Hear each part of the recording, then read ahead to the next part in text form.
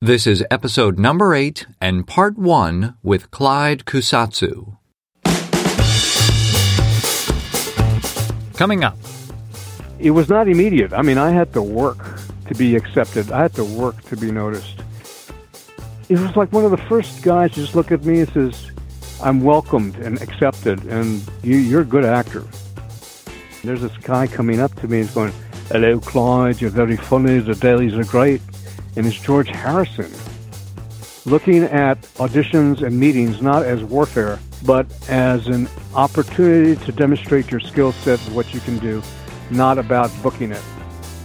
You know, I don't think that camera's going to be on me, it's going to be on him, because he had such a presence that he didn't need all that dialogue.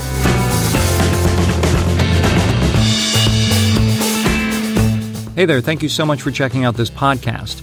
Are you a subscriber yet? If not, click that subscribe button so that you do not miss anything ahead. And if you have an extra moment, go ahead and rate and review the show in iTunes or wherever you find podcasts. That will help others find out about the show. I appreciate all your comments and thank you so much for doing that. Hello and welcome to The Working Actor's Journey. My name is Nathan Agan, and this podcast is in-depth interviews with working actors, people who have been doing this and getting paid for it professionally for 30, 40, 50 plus years. It is about finding out what took them from A to B. How did they get started? How do they actually work on material? What challenged them? What did they face early on in their career? What do they still get challenged by? And what have they learned from a lifetime of acting? That's what the goal and the purpose of this show is, and so I'm glad you are here. Now, a quick word about me, your host. Again, my name is Nathan Agan. I'm an actor. I studied theater at the University of Southern California, done a lot of theater, a little bit of TV and film. I'm also an entrepreneur, work for myself online. I'm a bit of a goofball, which maybe you'll hear on this show. And I'm also a bit of a Shakespeare nerd, love studying it, reading it, performing it whenever I get the opportunity. Just so you know, there's going to be about 10 episodes for the first season of this podcast. As a listener of the Working Actor's Journey podcast, Audible is offering you a free audiobook download with a free 30-day trial to check them out. You can get a book that's an hour long or 15 hours long. Doesn't matter. Whatever you pick, it's free. To download your free audiobook today, go to workingactorsjourney.com/audible. I do have a recommendation with a fantastic narrator. If you want to hear an actor who is exceptional at this stuff, check this book out. Patient Zero by Jonathan Mayberry, read by Ray Porter. Ray is one of the greats, and he's been named Audible's Narrator of the Year. Now, don't get thrown by the cover. It's not a typical zombie book, which is not my kind of genre. It was the reviews that sold me. I mean, people really enjoyed the story, but thought that Ray was the true hero of this one. I mean, they loved him so much. Some people wished they could give him more than 5 stars. And when I started listening to this book, I honestly had to remind myself several times that it's just him reading the books and not a dozen different actors. He's that good. And I've been lucky enough to work with Ray on stage, and I know what a great talent he is. So here's actually a clip from Patient Zero, read by Ray Porter. Chapter 1. When you have to kill the same terrorist twice in 1 week, then there's either something wrong with your skills or something wrong with your world. And there's nothing wrong with my skills. They came for me at the beach. Nice and slick, 2 in front, 1 big cover man behind in a 3-point close while I was reaching for my car door. Nothing flashy, just 3 big guys in off-the-rack gray, all of them sweating in the Ocean City heat. The point man held up his hands in a no-problem gesture. It was a hot Saturday morning, and I was in swim trunks and a Hawaiian shirt with mermaids on it over a Tom Petty t-shirt, flip-flops and wayfarers. My piece was in a locked toolbox in the trunk with a trigger guard clamped on it. So you can choose this book, which clocks in at 14 plus hours, and for me, flew by, or choose any of the endless options that Audible offers. Could be a book, a newspaper, a magazine, or even a class. It is that easy. To download your free audiobook today, go to workingactorsjourney.com/audible. Again, that's workingactorsjourney.com/audible for your free audiobook and 30-day trial. Today on the show is part one of the marathon chat I had with Clyde Kusatsu. Clyde is an actor who, as of this month, February 2018, has been working in front of the camera for 45 years, and he is still booking roles. Now, heads up that this is a wide-ranging conversation across the years, and Clyde is a master storyteller with lots of great anecdotes and lessons learned. He can easily weave in history or politics. He's just quite a remarkable person, and I'm thrilled to have him on the show. I first connected with Clyde back in 2008 when I was helping out Ned Vaughn and Unite for Strength in the pre-merger days of SAG-AFTRA. Clyde and I actually lived near each other in LA, and we've kept in touch a bit over the years. Clyde grew up in Honolulu, Hawaii, and attended Northwestern University in Evanston, Illinois as a theater major. He has over 300 credits on IMDb, and just like Robert Pine in episode number 1, Clyde has been on almost every iconic TV show from the 1970s to today, including both the original and newer versions of Hawaii Five-0. A quick look at his films include Midway, Turner and Hooch, In the Line of Fire, Paradise Road, American Pie, and Harold and Kumar Escape from Guantanamo Bay. He's also done an extensive amount of animated and voiceover roles. Fun facts, according to IMDb, he has played a judge in at least 14 different shows and a medical doctor in at least 24 different movies and shows. He's been very involved with SAG-AFTRA leadership, and in 2013, he became the first elected president of the newly merged union's Los Angeles Local. He currently sits as the National Vice President Los Angeles for SAG-AFTRA. In today's episode, we talk about growing up in post-World War II Hawaii, doing summer stock with Howard Keel, being a college working actor, his time with the East-West Players Theater Company in Los Angeles, how he approaches auditions, and working with the legendary actor Toshiro Mifune. As I mentioned, this is only part one of our conversation. There is more to come.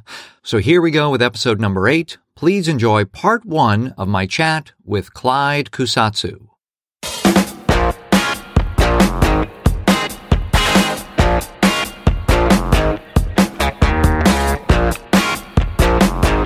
He's even got a show on Vice Network. What Would Diplo Do? That James Vanderbeek, it plays Diplo. Oh, wow. And that Bobby Lee plays him. Oh, cool. Yeah, so it's like, it's like this business is a wonder, Yeah. What's going to happen? You never cool. know. Yeah, absolutely. Well, and to jump off that, I mean, I want to take it back to the beginning of your story, because I'm sure there was a lot that you never expected was going to happen. But you grew up in Honolulu, and correct. What kind of work did your parents do? I was born in 1948. That was just maybe 3 years after the Second World War. Mm-hmm. And then my mother was a elementary school teacher. She was a third grade teacher for her whole career. She was so beloved. Every year she got more presents from her pupils than us. And then my father was a insurance salesman for Occidental Life Insurance Company, which was one of the first insurance companies that was formed by a Japanese-American fella in Hawaii at the time, and that was a breakthrough. He was founded by a guy named L.T. Kagawa, and so Occidental has always, at that time, was always on the forefront of recruiting before there was even a thing called diversity. Mm-hmm. And so my father was a insurance salesman for his career. He was a veteran of the 442nd Regimental Combat Team It was a Japanese-American regiment that was formed following after Pearl Harbor, and where they fought in Europe. They became the most decorated military unit for its size in U.S. military history. They helped break prejudicial viewpoints on the Japanese because, for many people, the Japanese were the enemy because of Pearl Harbor. Of course, yeah. Yeah, but I tell you, I can still remember growing up in the 50s where that residual feeling and antipathy was still around. Oh, sure. I mean, it was there. Growing up, and at that time, when I was a kid, there was like only one TV station called KGMB, and they were the CBS affiliate. And then as licenses got bought, then NBC came in, and then ABC came in. So to program, they just filled the air morning to night with like movies from the Warner Brothers Film Library, or Columbia Film Library, Universal Film Library. So in a sense, I was a child of the media. I loved movies as a kid. It was, maybe I didn't feel like I wanted to be part of the status quo. There's got to be something like the song in West Side Story. There's got to be something better than this. Sure. And then, so in a way, I grew up watching Mickey and Judy make a show in the barn and hammer a stage together. And I thought, wow, that would be kind of nice to do. And watching the Little Rascals and how they put on a show. And then, of course, the Mickey Mouse Club, and all those kids were multi-talented, dance, sing, perform, act, and everything. And it was like very attractive and sort of like inspiring in a way. And I remember saying to my folks, could I take tap dance lessons? And they kind of paused and looked at me kind of skew going, yeah, they sort of ignored it, And so I went to Iolani Prep School, which was an Episcopal boys' school at the time. It's now co-ed, but at the time it was the rival to Punahou, which was started by the missionaries in 1841. Our Iolani was started in 1863, I believe. At the time, Barack Obama is a graduate of Punahou. And when I was at school at Iolani, the biggest famous alumni that went there was Sun Yat-sen, who became the first president of the Chinese Republic after the overthrow of the monarchy in China. Anyway, being there, I did band and I was in the choir. And then, the schools always had yearly musical, and they were doing Guys and Dolls at the time. And because we were a boys' school, the girls were from Punahou and from the sister school, all-girls school called St. Andrew's Priory. And she said, would you like to be in the chorus? Because someone dropped out. And it's sort of like a back-end way, because I didn't think, I was too shy to audition. I didn't, but all of a sudden being just allowed in and being in the chorus, it was fun. It was like a totally different world. It was exciting, the whole thing. Everybody is bound together by theater and making music, entertaining.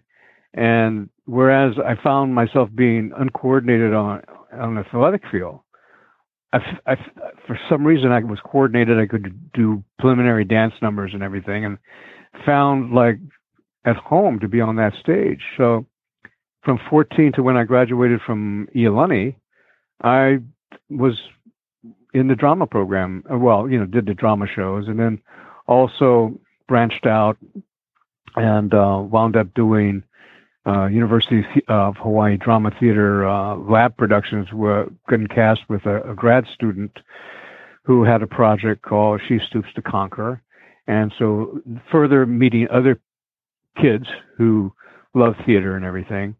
And her name was Sue Berger, and she eventually wound up marrying Barry Corbin, who's most famous for being the mayor on Northern Exposure. Okay, character sure. actor. Yeah. So, and then, interestingly enough, flash forward years later, I'm back at my 50th high school reunion this last year, June. And one of the headmaster's assistant was my choir teacher, Helen No Lee's daughter. And I learned that she was still alive and thriving. And I just said, I got to tell you, if it wasn't for your mom, she basically mentored me because she opened a door into this new world. And then my year of graduation in '66, that was the year that there was a fellow named Herb Rogers brought professional summer stock to Honolulu. And they were housed at what's at that time was called I think it was the Honolulu Concert Hall, which is now the Neil Blaisdell Concert Hall. And it was like this large 2,500, 3,000 seat auditorium where, beautiful theater. I wound up auditioning for The King and I, that was starring Ann Blythe. And I got a character actor named Joel Fabiani. And I wound up getting cast, and it was a taste, and I wound up being invited to be like an apprentice for the remaining shows. There were like maybe 3 more shows following The King and I with like South Pacific that starred Howard Keel. And Howard Keel and I became friends, and I wound up going on stage for the last 2 performances, playing the part of Henry that opens up the show with Dites-moi, with the kids. And then, of course, by then I had been accepted to Northwestern University Theater Program, the fall of '66. All right, so let me jump in there actually, because there's a number of things I want to ask about. I mean, well, first, Howard Keel, he was a big deal in terms of movie musicals. Yeah, for a number of years. And so, what was it like, working with somebody who was at that level? People forget that at a certain point, even after those golden years of the musicals at MGM, his appeal was not that great at the business at the time. It was almost as if that era had gone by, but he was working by doing summer stock tours of different musicals. He was like, he hadn't lost his voice or anything, and he was a terrific presence. So, interestingly enough, it's TV that gave Howard a second shot at prominence with Dallas. Okay, right. So you never know where it's that kind of nature of our business. If you stick in it long enough, there's always a comeback of some sort. Within one's journey, you have touchstones and touch points, and then there's interconnectedness. You don't know it at the time, of course, but from a higher altitude, and of course time. If you're lucky enough to have an extended tour of duty, so to speak, you wind up saying, "Wow, the people that come in, there is truly a 6 degrees of separation, some sort of or another." It's a fascinating thing, and I still look at it that when I take a pause, I'm going, I am doing, and I'm being allowed to do what I've always dreamt of doing when I was a kid, and I still get to do it. This February will be my 45th year in front of the camera, and so it's like, I was in Toronto just a week ago doing a guest star on Designated Survivor, the Kiefer Sutherland show on ABC, and I was going, how about that? Statistically, a lot of people in my bracket, they're kind of wound down a lot of times, Oh, sure. But the next week, it turned out that the Christmas episode of NCIS I guested on wound up being repeated. So I'm going, well, there you go. You never can plan these things, and it's like all of a sudden it's there.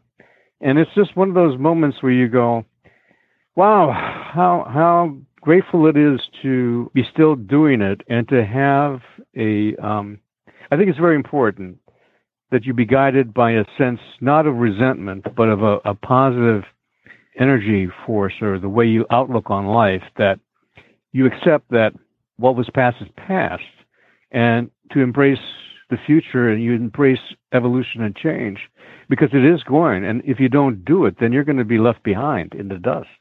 Moaning the fact that, gosh, we don't have 78 vinyl anymore, or 33 RPM, 33 and a third RPM vinyl. Or, there still exists, but those are for a very niche audience, or it's sort of like the difference between Betamax and VHS. Right. And it's still happening, man. So one of the things I feel when I am lucky enough to visit Hawaii is how removed it is from the rest of the U.S. I mean, kind of from the rest of the world too, but certainly from the U.S. And that's both can be really nice that you feel like you're just completely away from everything. But, as a kid there growing up, you watch these movies and it seems like a good idea. But did you ever feel like it was so removed to, get over to, the mainland? And I mean, how did you decide on Northwestern? How did that come about? And did your parents, were they supportive of all that? Well, first of all, I didn't want to interrupt you, but it is a subliminal thing because you just said, how did you feel being removed from the U.S.? We were part of the U.S. as a territory, and we are part of the U.S. as a state. But the state of mind is if we're, at that time, like we were a foreign country, Sure. So it is. So for growing up, it was always one of those things you had to correct people. Say, no. It's the mainland. We're separated from the mainland and not from the U.S. We are the U.S. Yeah, thank you. You're right. It is an important distinction.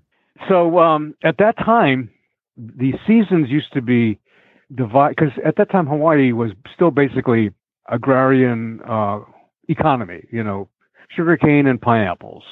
And there are sugarcane plantations, pineapple plantations almost on all the islands with canneries and processing plants, etc. And but during those days, the seasons were also divided. In the summertime, it was called the co-ed season because all these girls, co-eds from the mainland, would want to take summer classes at the University of Hawaii. Not really summer classes. You show up or you register, but most of the time you're surfing, nightclubbing, and spending time at the beach. And so every summer there would be a whole influx of tourists. Then in the fall, it would be called the carriage trade because it was so expensive to come to Hawaii. Only those that were well off or could afford would be able to either take the cruise line or the plane over to the islands. I think what changed it all was, interestingly enough, Hawaii 5-0 back in '66. All of a sudden, it was, bam, one of the most popular programs on '66, I think, on CBS. I mean, I think it lasted 11 years, 11 seasons, but it just opened the world's eyes to Hawaii. And the tourist industry all of a sudden just, boom, started to grow tremendously. And people wanted to go there. I mean, in fact, if you were a crew member on 5-0, you had the best opportunity to buy condos at the time. A lot of those crew guys wound up buying maybe 5 or 6 condos. Wow. Because it was, it was all affordable. And it was at the same time all being developed by, there was a big contractor and developer named Henry J. Kaiser who loved the color pink. So all his construction equipment, Caterpillar, trailer, cranes and everything were painted pink. He really developed like Waikiki, where the Hilton Hawaiian Village is now. That used to be the original Hawaiian Village with the lagoons and everything like that. That whole concept was Kaiser. And growing up in Hawaii when I did in the 50s and the 60s, there were constant tensions going on. One of identity and being recognized. That's one, as an American or as part of the United States. 2, the fact that we're there as one of the front lines of the national defense in the national interest of security. And then an economic awareness of where you stand. And, Hawaii was one of the first states where, because of the economics, most married couples worked to support the family so that they could exist. And they exist today. Even before that whole idea had permeated society in the mainland, the continental United States, which a lot of people now, it's a matter of fact, right? Sure. Both husband and wife has a job and everything like that. And it still hasn't changed that. I mean, even though my mother was a school teacher and I went to public school from kindergarten to 6th grade, anything above 6th grade was a challenge in the academic arena. So that's why I wound up going to Iolani. Without the education, you can't better yourself. I might have been a weird kid. I think I was older before my time in a way. My thoughts weren't about kicking back and, hey, what's the latest style? And where people were listening to rock and roll music, I was listening to big band and Glenn Miller, the Dorsey brothers, Benny Goodman, and then jazz. So, and then at Iolani, being in the band, we had at that time we had this groovy music teacher, a guy named John Swan, Canadian, who would play first trumpet in the symphony, and then on the weekends have jammed with all the jazz players that would come in for either the industrial shows or playing in the nightclubs. Nightclubs were really big in Hawaii at that time in the 60s. I mean, I can remember on the grounds of our school, Iolani, it was also a former radio station, so it was all set up. But because it was a former radio station, it worked well for the band to be in there because we have kind of soundproof. And on the weekends, you'd have jam sessions with all these terrific jazz players from all over the country. And it was very exotic, right? And very kind of, wow, hey, let's go over and listen to the music, to hear that boom, and 1, 2, 3, and then all of a sudden this big band music was coming out. And also with the different characters where a couple of guys are smoking or have a bottle of 7-Up, which is not really 7-Up. Right. So it was like, wow, this is like exciting, right? It's like, it's so grown up in a way. We were so far out. I mean, the first concert I ever went to, I still remember, was the Kingston Trio. Mm-hmm. Oh, and then Peter, Paul, and Mary. Sure. And that was real big at the time in the 65, 63. It was very short. The folk music movement was very big. And then, of course, then came Jan and Dean and the Beach Boys and everything like that. And sort of like when the Beatles first poked in, it was like, who are those people? No, that's not real music, you know. But, of course, that changed real quickly. The cool thing about it is that years later, was it 1985? I wound up getting cast in a movie, but the exciting thing was it was a handmade film, which was George Harrison of the Beatles, his film company. We're in Hong Kong and on location on the beach, and there's this guy coming up to me. He's going, "Hello, Clyde, you're very funny. The dailies are great." And it's George Harrison. And I'm going, wow, hey, thank you, George. But, you know, I grew up with your music and, you know, and you oh, yeah, there was another time, wasn't it? Now we got to move on with our lives, don't we? And he was the most down-to-earth guy. Well, I'm playing the music. I'm writing the music. I hope Madonna sings it. She never did. But in his movies, he always has like a small role. And in Shanghai Surprise, he was the guitar player in the hotel band. In a couple of the shots. And I thought, isn't this cool you wind up working with one of the legends of the music business that transcended the decades, you know, and shooting this film in Hong Kong and London. And in between that, I wind up getting cast in a terrific role that was written for me because I used to do a lot of imitations, and John Wayne used to be a fun thing to do. You know, well, I tell you, partner, how are you? And on Magnum, in between shots, you're going, well, we're got to burn some film because the sun's a sitting and the Black Tower is not going to be too happy. And one of the exec producers heard about that and created this role of a Japanese detective that spoke like John Wayne that drove Magnum nuts. It was created, and I was able to do both the film and the episode, which ironically was also directed by Leo Penn, who was Sean Penn's father. So it's all these, like, I'm telling you, it's like my career has been filled with all these coincidences or synchronistic elements that it's almost magical if I think about it. Well, so Clyde, I'm curious. So what did you take away from your time in Chicago? I mean, you studied theater at Northwestern, but, you know, Chicago's obviously a great, lively arts and cultural city. So what did you kind of take from your time there?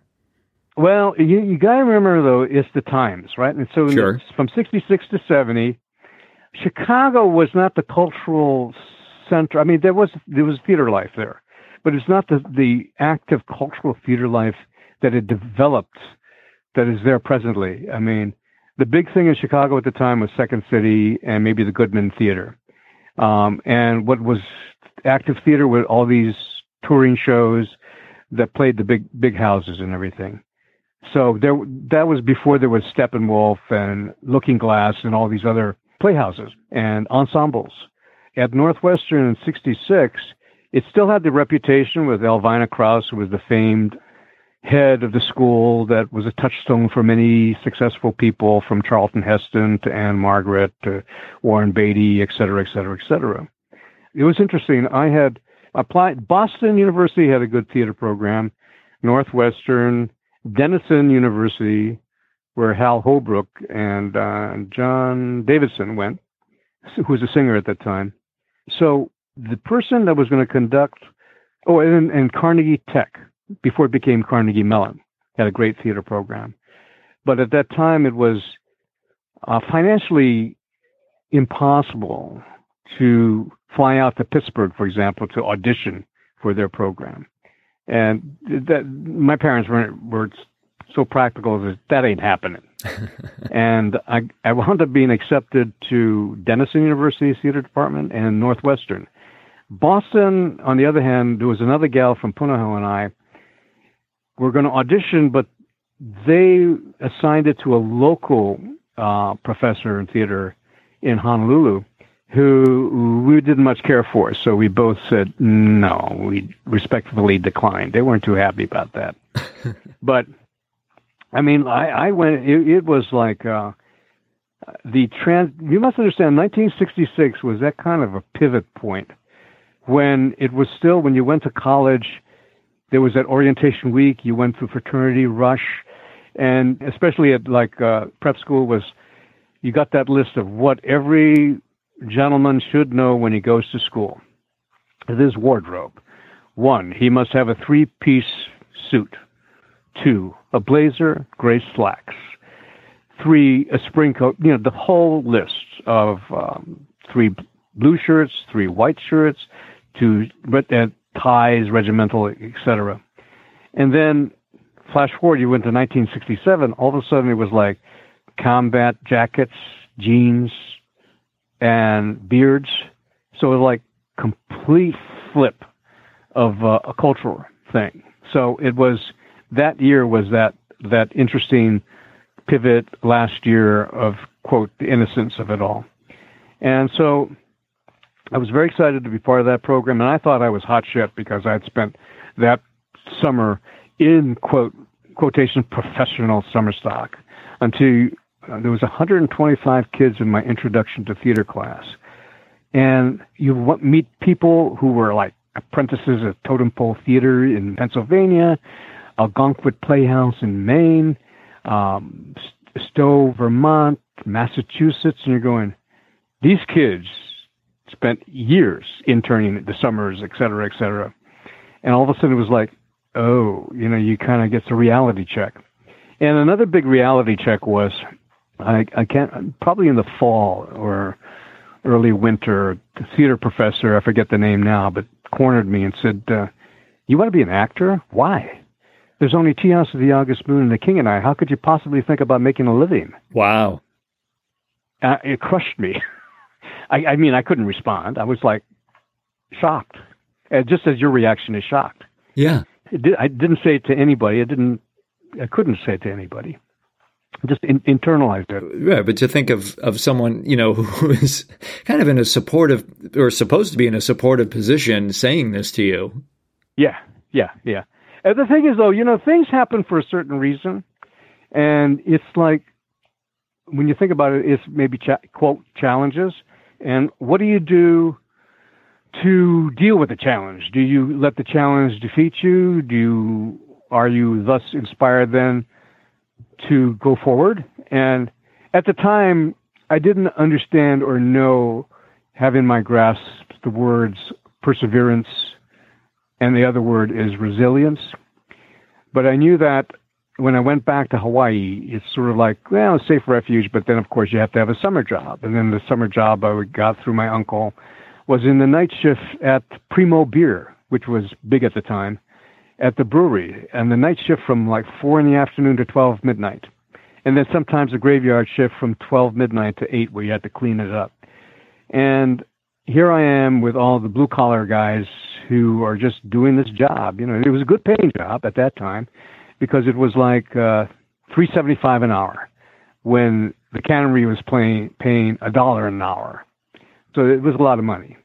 But here's this kid reading Lord of the Rings, and all these, hey, what you reading, kid? It's a thing called Lord of the Rings and The Hobbit. What's it about? Well, these elves and little creatures called hobbits. And it was like, I think I don't want to be in this world. So I thought, I formulated, I guess, if I'm going to be considered an actor when I do it, I'm going to have to work and be 10 times better than a white actor to get noticed. And so I approached the sophomore year going back, auditioning for directing scenes, studio theater, children's theater, of course the main stage productions, which were 2 times a quarter. And flash forward, by the time the next 3 years I graduated from Northwestern, the theater department program, half the department cast me in the shows, the University Productions. The other half didn't cast me, but would hold me as an exemplar of a working actor within the department. And during those 3 years, I spent a summer stock time in Grand Lake, Colorado, the Troupe of American College Players, who did 4 shows in repertory. The following year, I was a stage manager, performer in an inaugural summer stock company in Michigan City, Indiana, called the Canterbury Playhouse, which survived for several decades. And 1970, the graduation year, I went to Aspen, Colorado, in the Theater Institute there at the time. And following that work in Aspen, Colorado, there was no going back to... I had also been accepted as a grad program at Northwestern, but I thought, do I really want to go back? And at that time, too, the U.S. government wanted me to be in the Army. And it took me a while, but I was able to get another deferment so I didn't have to go into the Army. But at any rate, I was back in Hawaii that, say, August or whatever. And here's the thing that was like a splash of cold water in your face. Here you spend 4 years in college, and you have your folks going, so what do you want to do with your life? Why don't you get a job? And why don't you go work at the Hilton Hawaiian Village as a bellboy? I went, okay. I went to interview, and at that time I had a mustache, and the head guy looked at me and said, you got to shave it off. I said, what? And I went, I don't think so. And then it just so happened that someone I knew was starting this program of singing waiters. The concept was you're singing waiters and waitresses, and you would also entertain by doing songs from the gay 90s, the 1890s to the 1900s in Aspen, Colorado, at the old Hotel Jerome. And so I said, I'm there. And at the same time, I had auditioned for a radio station in Honolulu. And just as I left, the call came in. No, after I left, a week later, the call came in if I was interested in a job. It was too late. But at the same time, I was also doing a show at the University of Hawaii Theater Department that the head, Glenn Cannon, I had auditioned, and he'd cast me. It was Paul Winfield playing Coriolanus, and Cyril Cusack was also in it, who was a famous British character actor. And after a couple of weeks, though, the Aspen thing came, so I had to leave the show. But so I wound up in Aspen, Colorado. And, of course, the U.S. Army was after me, and I wound up getting out of that commitment and getting a permanent 1Y status. And then when the show closed in Aspen, it was like the first one of those economic slumps in the tourism industry. I wound up in L.A. in February of 1971 with the thinking was, at that time, knowing New York at the time was known as the mean streets. I mean, it looked like midnight cowboy time when it was really harsh. And I said, well, if I'm going to starve, I might as well go someplace warmer where at least I can see the Pacific Ocean, which was California and L.A. And for the longest time, I went, everybody I knew from school went to New York, did touring companies, got on Broadway, blah, blah, blah. But then what I didn't know is everybody went, oh, look at Clyde. He was so brave. He went out to Hollywood. But the interesting thing, the things happen is that wound up in 71, there was a theater company called the Inner City Repertory Company, which was a multicultural, multiracial theater company that was set up to cast with diversity in mind, because at that time that wasn't happening. And I got my equity card there, being a replacement in a production of Street Scene. And there I met a woman named Sumi Haru, who was an actress, who said, "Have you heard of Mako?" And I said, "Yeah, he was one of the first Asian Americans who was nominated for a Best Supporting Role for an Oscar in The Sand Pebbles. He was dynamic. And he started a theater called the East West Players." So she invited me down. Mako wasn't there at the time. He was in Japan. Interestingly, because of his being nominated, he got a little cred, and he was one of those artists that would put the money that he made into the passion projects that he had and developed. And he was in Japan. He gained the rights for a movie called The Silence, based on the book about Christian missionaries in Nagasaki around the 1600s or the 17th century, which, interestingly enough, was done by Martin Scorsese lately. I think it kind of died. It didn't reach any kind of wide success, as did Mako's back in the 70s. But I said, I visited the theater company. It was very small and tiny, and it wasn't my cup of tea. I think I still didn't want to identify myself as, quote, Asian, and I felt like I'm going to be breaking the barriers myself. And, when you have those kind of ideals, sometimes it takes a little hitting the brick wall and the dose of reality of saying, sometimes perhaps it's maybe a kind of Don Quixote kind of movement or choice. Then in 1972, there was a production of The Gold Watch, which was a play by a Japanese-American playwright, interestingly enough, from Chicago, named Momoko Iko, called The Gold Watch, and Mako was cast as a lead. This was at the Inner City Cultural Center. Nobu McCarthy, who had some ingenue success in films, was the mother. I was cast as the supporting character. And that's when I first met Mako. And then Mako said later, he said, like, "Who is this kid that Jack Jackson, the artistic director, was touting," which was me. But we got along very well almost immediately, because I was at that time maybe one of two Asian American actors in LA that had formal training of some sort. Myself with Northwestern, and then Summer Stock, and then there was another fellow from Hawaii, interestingly named Ernest Harada, who was a graduate of Lambda and studied with Etienne Decroix in Paris, who was Marcel Marceau's teacher as well. In a way, we were pitted as like kind of rivals at that time. But at East West Players, which was set up back in 1965 by Asian actors who wanted to demonstrate to the industry that the Asian actor was had more skill set than just playing laundrymen or coolies or, peripheral roles that came along, by doing plays that were not necessarily written for Asians, like Chekhov or Ibsen. And so I would say that going to my time with East West Players was a important development arc for myself to rediscover my Asian roots and my Japanese roots. And we did a lot of plays based on Japanese shows, or kyogen, which is a form of no drama, the comedy element, and learning about the culture. But also, it was a way of also continuing to develop by studying.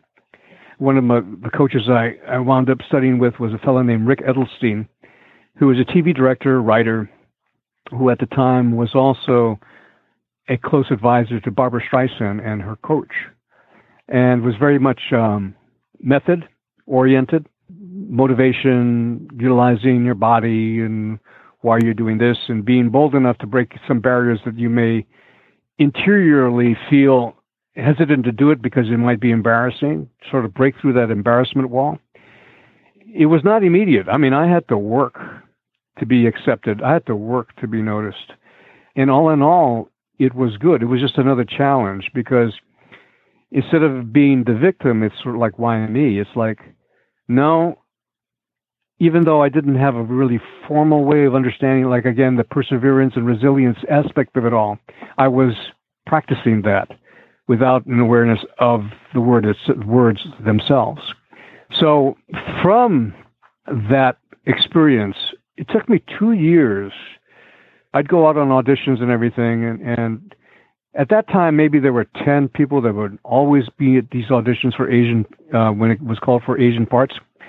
And I wound up finally getting my first break being cast in Kung Fu in an episode called Sun and Cloud Shadow in 1973.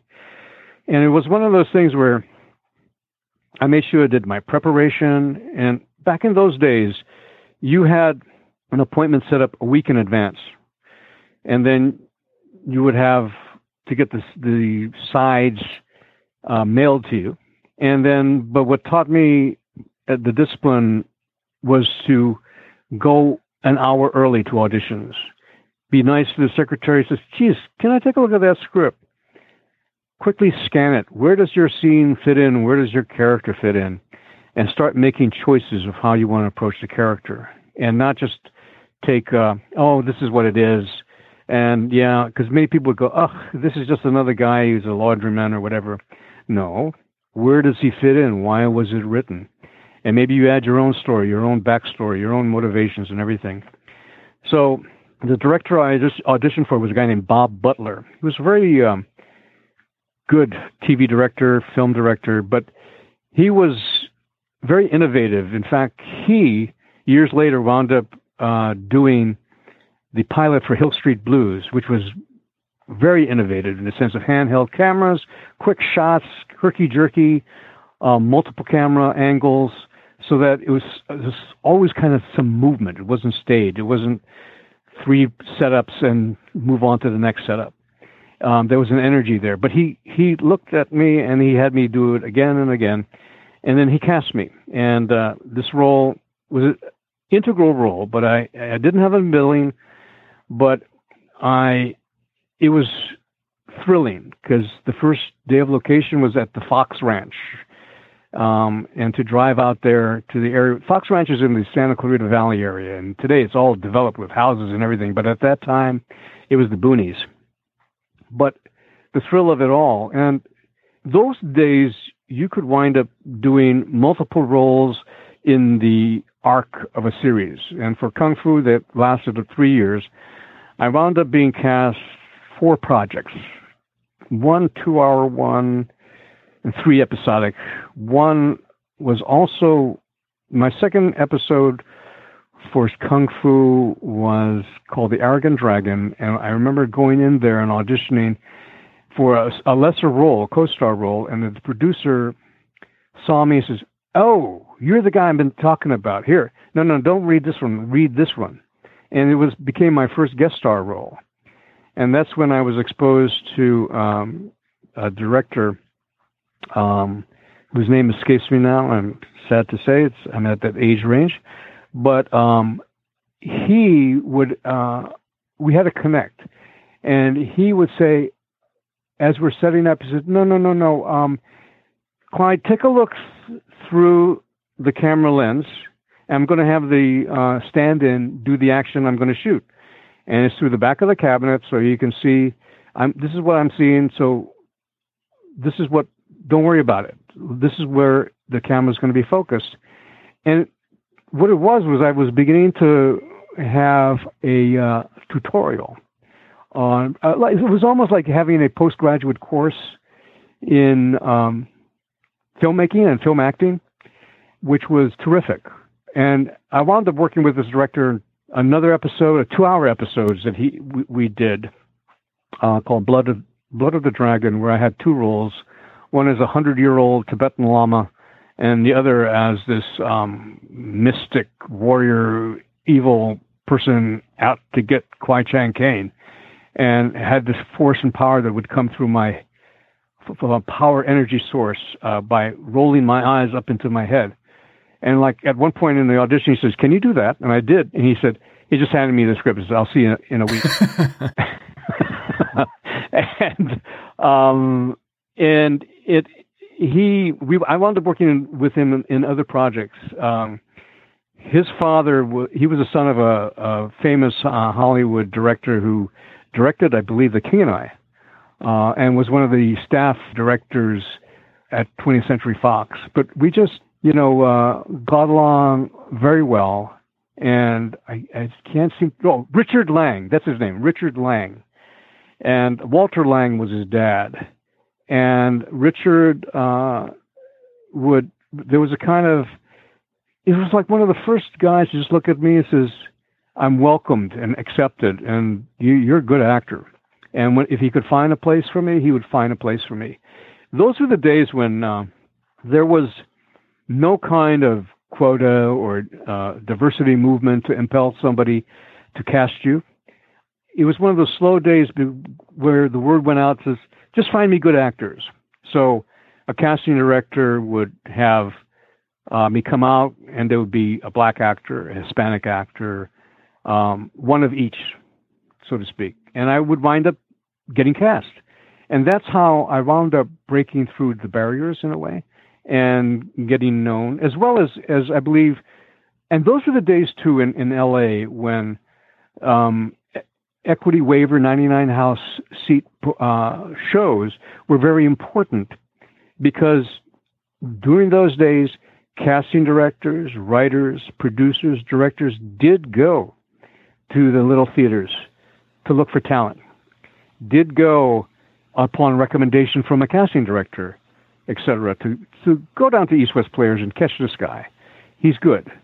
And that's how, it was almost like that whole feeling that you do the work, you keep trudging along that road of happy destiny, and you gain the experience, it's just practice, practice, practice, right? How do you get to Carnegie Hall? Practice, practice, practice.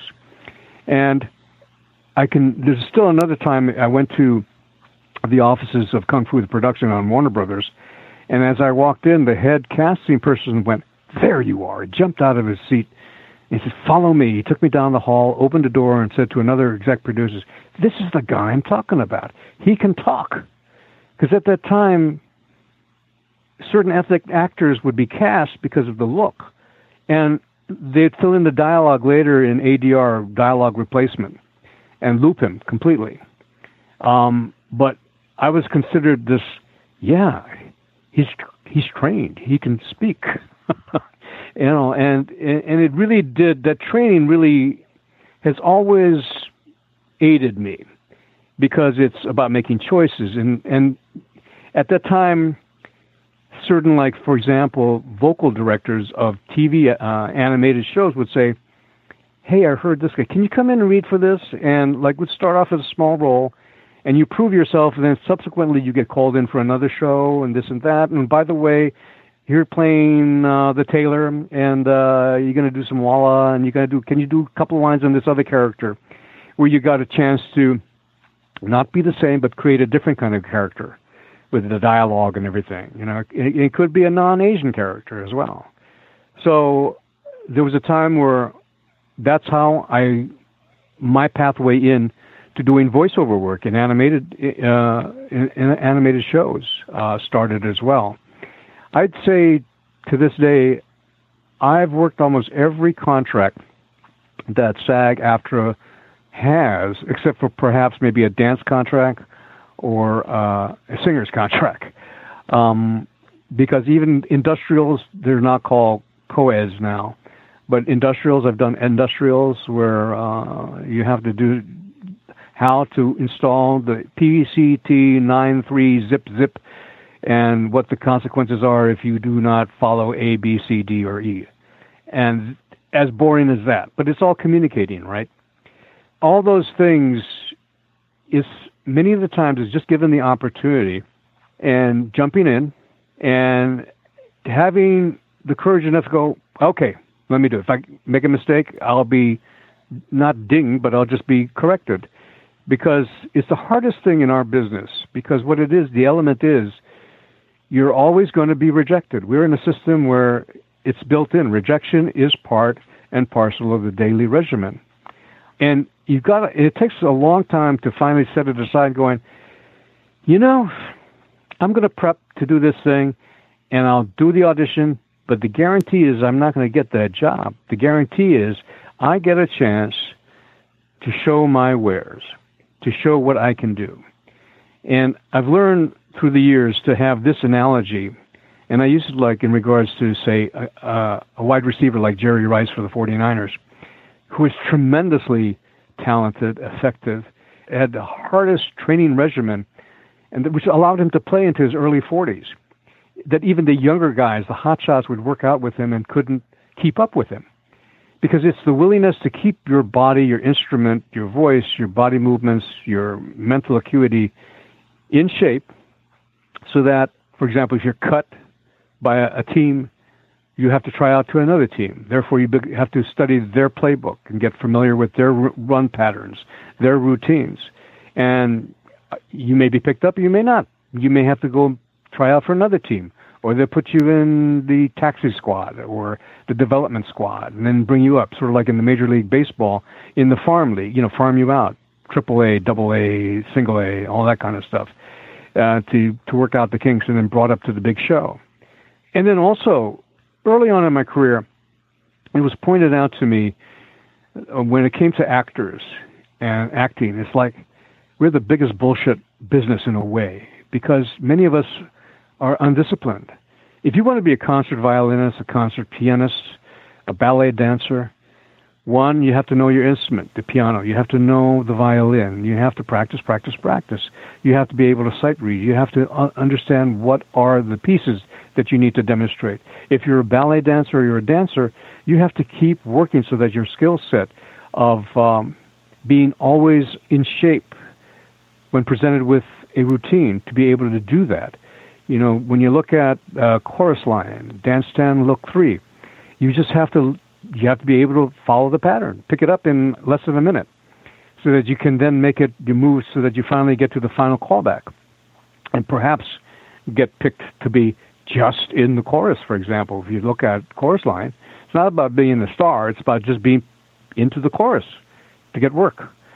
So I think what's missing today is that kind of understanding and the discipline. Look, there's a lot of opportunities, right? The young people, you can be on YouTube, you can have your subscribers on YouTube, Instagram, Snapchat, and sponsors may come to you. Would you put this can of Coke in your next video or whatever? And that's fine. God bless. You're making a business. You earning a living. However, you may just be relegated in that one little niche. And if you want to break out, you can't, because you're only known for that. If you break out into another, you will lose your subscribers. That fear, it hasn't changed. It's just gone on more high tech.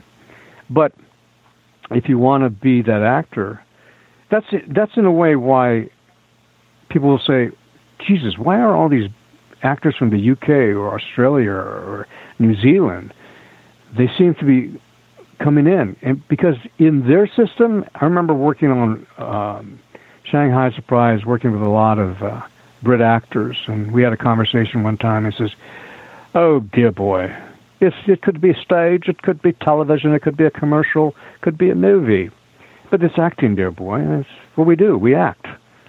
And I went, "Oh yeah," because at that time, oh no, I only do films, or I only do stage, or I only do Broadway. Oh no, I don't do TV. And then, no, I don't do commercials. No, I don't do voiceovers. So as a result, everything was so niche-oriented, right? But that now, today, in today's marketplace, you have to be able to do everything. And it is not a come down to do television. Because now the most creative element in our business is TV shows. There are 500 TV shows being produced every year the past couple of years. Whereas feature work has kind of shrunk down to basically franchises or big tentpoles. And then the interesting work is like independent films and everything, but that's challenged financially, remuneration-wise, to do those things.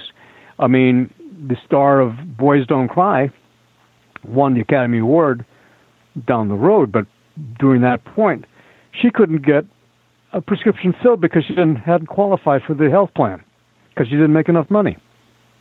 That's how kind of weird and kind of surreal the business can be. It's not always the glitterati and paparazzi, so to speak, on the red carpet, And these days, the challenges are such that now it's sort of like, hey, can you come in this afternoon?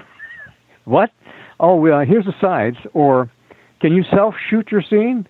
And when you self-shoot a scene, what you're doing is you're doing the work of the casting assistant, you're doing the work of the camera operator, putting at least rudimentary light, providing background so that it's, palatable. And on top of everything, you can't just look at your script. You have to at least have some semblance of understanding what the character is so that they can see you looking at the camera. It's a good training, by the way, no doubt, to get that ease in front of the camera. It's when you look at people doing their Facebook chats and everything, it's like, seems seamless, but it'll help if you're a presenter, for example. But at the same time, when you're trying to concentrate on a role or character that you're going to do in less than 24 hours, it's a bit of a challenge, So, and also it's sort of like all those elements. It's almost like you have to learn how to be the juggler, and I'll do everything kind of thing. But at the same time, what is the most important thing is to be able to book the job based on what? Your skill set. And a lot of times it's a learning thing. It's like the last audition I did where it was self-shot. I finally just said, okay, there are services, so I'll pay the $40 for the half hour, 20 minutes of shooting time, 10 minutes of editing, and then they'll upload everything and email it to your representatives. But what was a good learning thing was that how am I possibly going to do this scene where all the characters just interspersed in 5 pages of dialogue? Well, you learn to edit it, right? And then you get to the point where you give your edited copy of what you want to audition to the guy that's running the camera, and so basically you're editing it down to like a different kind of performance, so almost like a monologue in a way, and you're reacting to the other things, and therefore you do it that way.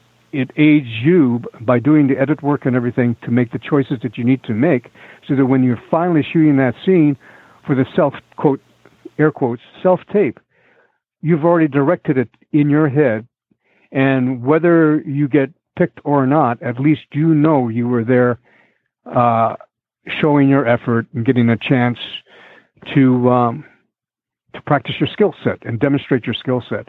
I think that's one of the most important things I've learned is looking at auditions and meetings not as warfare, but as an opportunity to demonstrate your skill set and what you can do, not about booking it. I remember a few years ago, there was a pilot being cast for NBC called REM.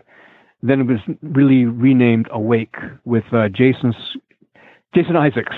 And it was written and created by a showrunner who did a very good showrunner. I forget his name right now. But I did a lot of work in prepping for it. And so when I go into an audition, the white pages of the scene are like chock-a-block with red cross marks added, maybe incidental dialogue to toss in if I'm allowed to have connectedness and everything.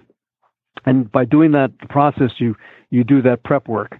And I remember going into the Fox lot, 20th Century Fox lot, and there were a couple of younger actors famous for certain big movie types. And one guy was reading People magazine, and his sides were on the table in front of him, pristine white. And I went, stay out of that inventorying thing.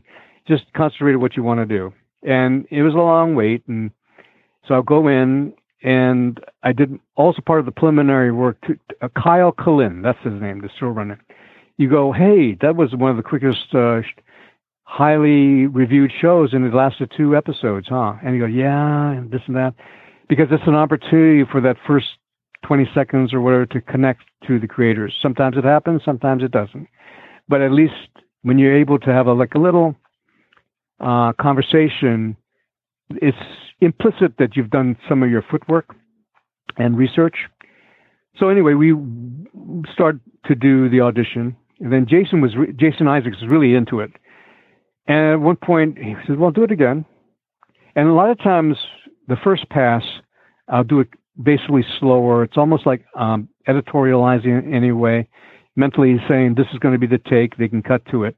And if there's interest on the part of the producer or the director in that room, he'll say, hey, I like that, but let's do it again, but tighten it up. So, one, you had a practice run or rehearsal at it, get you relaxed within that room. And also, never be afraid to just go in maybe second or third sentence, if there's a screw up, not work through it, but go, geez, I'm sorry. Do you mind if we start over again? It says to them, he's confident enough to be able to recognize he made a mistake, and he's going to be honest about that, and he's not going to try to fake it through. And they'll go, 9 times out of 10, they go, yeah, fine, sure, no problem. And so you get to do it again. And then at one point, Jason said, hey, can we do the other scene? So anyway, it was one very, very collaborative, most enjoyable auditions I've had. And I left it, and then the whole room was filled up. And then as I was walking in the parking lot, there was a Hispanic actor who came up and laughing. He says, dude, you freaked out a lot of people. I said, what do you mean? You were in there for 25 minutes, man. People are going in for 1 minute, 2 minutes. You were there for 25 minutes. And I went, oh, really? And I felt really good about it. But I didn't book because what I learned at the time we were having that session, NBC was finalizing the deal with B.D. Wong to play that psychiatrist. So, it was one of those things. And the point was, it was not a fool's errand.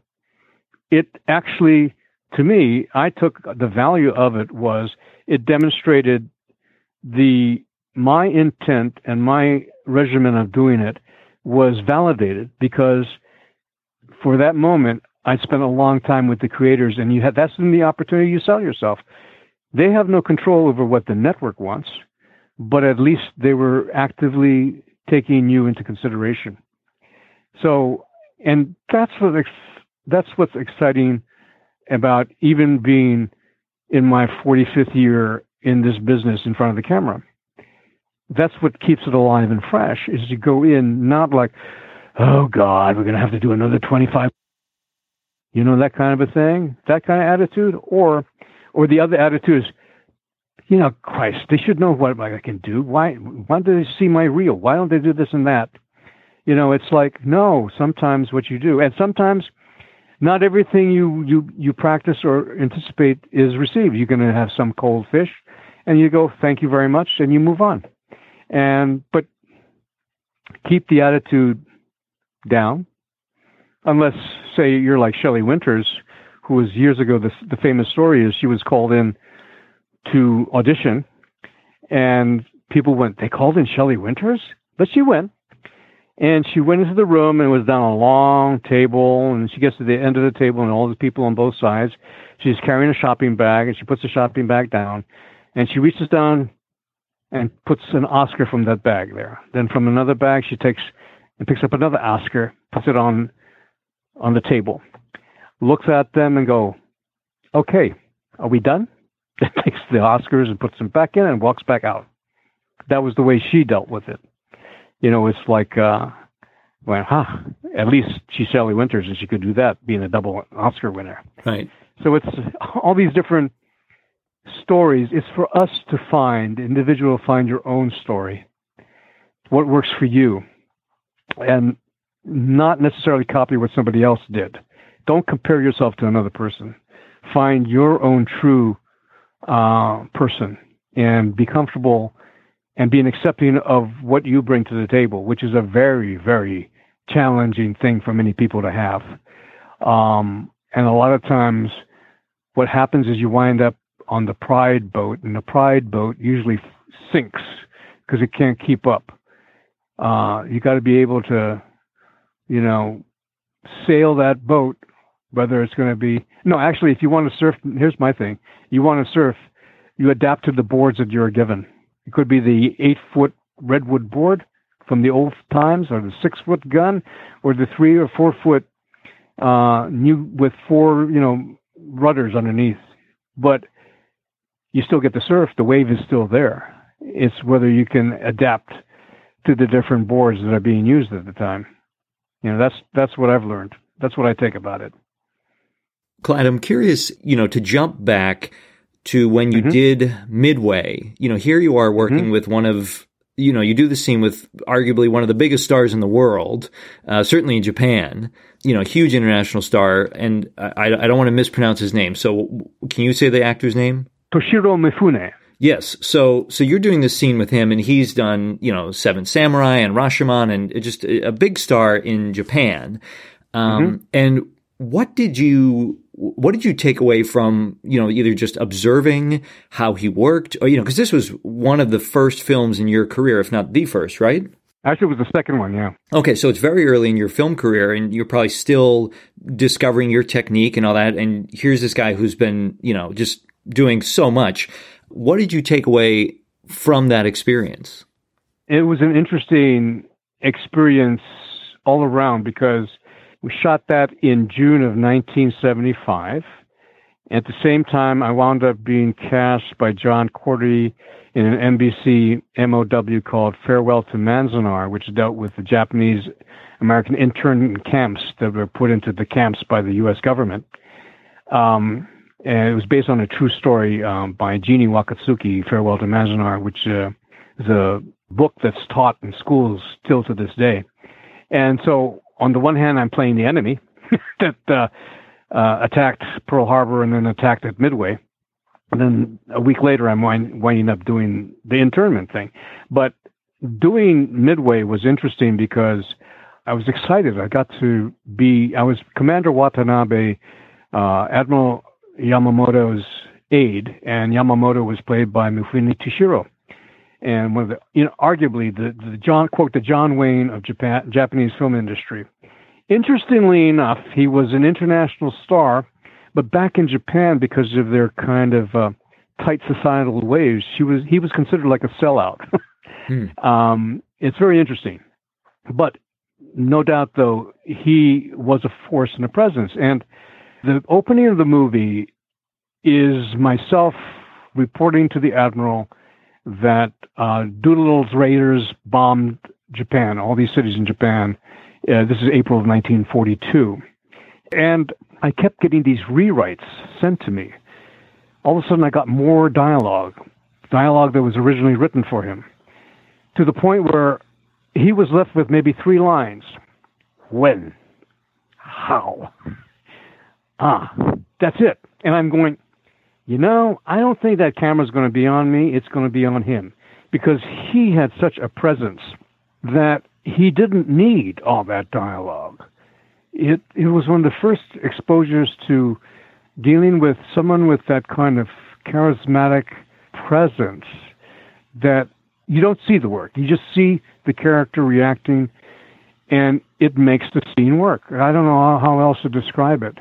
But it was such he was such a giving person as well. As we got on the set and met each other, he looked at my dress, my wardrobe, immediately took off the ceremonial dagger that he brought with him for his wardrobe and made sure he put it on myself, because the aide should have that ceremonial dagger with it, not necessarily the Admiral himself. And he took that kind of concern and look in doing a historical presence situation. And then in the course of the scenes, a lot of the scenes where I'm the one advising the staff, or this is the problem, here's this is what we have to do. And so he would just be looking and this and that. And interestingly enough, I did a lot of work in researching, trying to find the character of Watanabe. And I found him only in 2 books, just that one sentence, and his aide was Commander Watanabe, or another thing, and Watanabe. So I wound up saying, well, how do you fit the uniform? How do you live in this uniform? And I finally found a couple of books. One was called Samurai, based on the life of Saburo Sakai, who was Japan's foremost living ace with 81 kills that survived the war. But he never attained an officership. He was just like a warrant officer. And therein lied the tale about the regimented caste or class system within the Japanese military structure. And in fact, that the Navy had a different ethos and culture than the Army. The Navy was more European and British-oriented and Dutch-oriented, because those were the advisors that established the Navy, versus the Army, which was more nationalistic and jingoistic and less disciplined, so to speak, less international, more nationalistic. And so there was also another book called Destroyer Captain by a Japanese captain based on the life of commanding destroyers in the Second World War. But what was much more important was the first part where he described going to their version of Annapolis, which was on an island called Itajima in Hiroshima Bay Harbor, where their naval academy was. And the rigidness and the culture was more of a corporal kind of way of punishment, where the captain could punch or slap or hit or kick the lieutenant, who could thus do it to the ensign, who could thus do it to the sergeant or to the chief petty officer, who could then all the way down to the lowly seaman.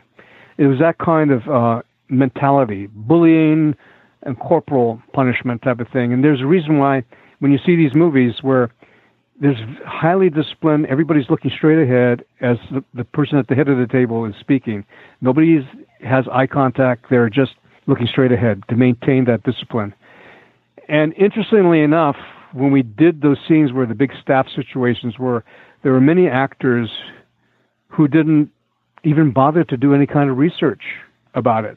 They just, they got to put on the uniform and they, quote, acted. And I thought, okay, that's a choice, not my choice. I'd rather do the research, do the work so that I know on the set that I can feel comfortable as that character and don't have to be quote, faking it, as a lot of these other guys are faking it. And then years later, I was doing a play at East West Players called Hokusai Sketchbooks about the life of the famous painter Hokusai in Japan, who from the age of 18 to 82. And in that play, I wind up aging, even stage makeup-wise. And I was the understudy. And for the longest time at East West Players, I would always be the understudy. And a lot of times it would be like, why am I the understudy? Aren't I the trained person and this and that? And I was understudying Mako, who was playing Hokusai. But then Mako booked a Chuck Norris film in San Francisco. And I had quit. I said, Mako, I can't do this anymore. Then I had a change of heart in 24 hours, saying, what are you doing? Talk to him again and say, you'll be the understudy. And he kind of laughed. I said, what changed your mind? He says, no, I just got to do this thing. Of course, then next day was like, you're going to be going on. I said, what? Yeah, I booked this movie, so you're going to be opening the show in 2 weeks. I mean, holy shit. I'm going to have to, And I put in a lot of effort and everything, and to the point was, by the time we opened, I was a fully formed character, and I was still developing the character, so that when he would come down from San Francisco and have his own rehearsals, he would listen to what we had developed in the course of production and rehearsal, but go on his own path. And unbeknownst to me, a casting director for the movie The Challenge, a John Frankenheimer picture, had seen 2 weeks before the show was to close, had seen the production. And at that time, there was an actor that was cast in this production called The Challenge with Toshiro Mifune and Scott Glenn, who had to drop out, so they needed someone to replace him. And so I got my agent call and says, how quickly can you get photos of the aging thing? So I quickly did the makeup and costume and had those photos done, and she sent them to Japan. And the next day after we closed, I was on a plane headed to Osaka and then Kyoto for something like supposedly 2 weeks. And the 2 weeks turned out to be the whole length of the feature shoot, about 3 months in Japan, working with Mifune.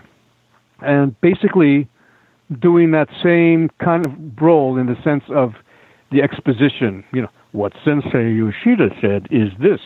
And at that time, Mifune-san was very warm and welcoming. He remembered the whole thing, and he would always invite us to lunch with him as the American crew would go off and socialize, go off to find their own restaurant.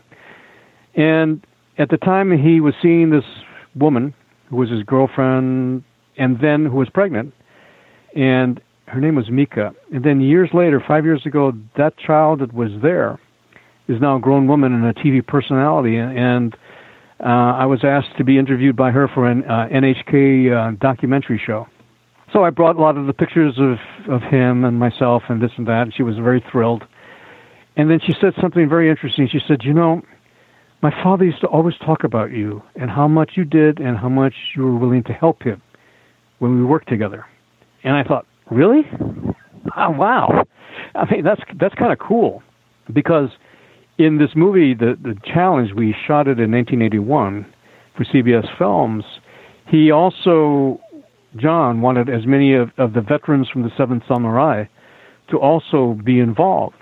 He got this actor Shimada, who was a leader in Seven Samurai, to play Mifune's father. Then the actor Inaba-san, who was this portly, jovial guy in the Seven Samurai, to be a character. And then Seiji Miyaguchi, who was the swordsman in the Seven Samurai, to be another character as well. So it was very thrilling. And then this is how the interconnectedness is. Years later, in 1992, I'm in Australia and Malaysia shooting a film called Paradise Road, where I replaced another actor that had fallen out. But in the course of the time, I'm playing a Japanese sergeant, a very mean guy. And then my technical director and dialogue coach, I was telling him the story about the Challenge and working with Seiji Miyaguchi. And then he stops me and says, I am Seiji Miyaguchi's son, Tomo Miyaguchi. So in the course of my career, I wind up working with the father. Years later, I wind up working with the son, who's a great, tremendous help in helping me craft and create this character that I played in Paradise Road, which was Bruce Beresford picture that starred Glenn Close, and it was Kate Blanchett's first film, Juliana Margulies, Frances McDormand, a whole litany, a powerhouse of female actresses based on this true story of women prisoners of war in Sumatra by the Japanese, who survived by forming a vocal orchestra. And my character was such that Bruce Beresford says, Clyde, yours is going to be the one that sees the eyes, because he starts off as a brute and winds up being a sympathetic figure. And in real life, in the war crimes trial, he was vouched for in his defense by many of the women who were his prisoners. But that didn't matter. He was still executed for war crimes, where the people that he followed orders from escaped that and wound up in government again. It's that nature of it, but I know I digress from this whole thing about starting with, you get me going. It's the interconnectedness, though, of the stories is part of that journey I keep talking to you about. Yeah, it's just been phenomenal to hear about all the different twists and turns in your career. I don't know if I'm following it. It's not chronological, and then I did this. Right. It's a winding, circuitous, back and forth route through Clyde's career, but it's been really great. You're a great storyteller.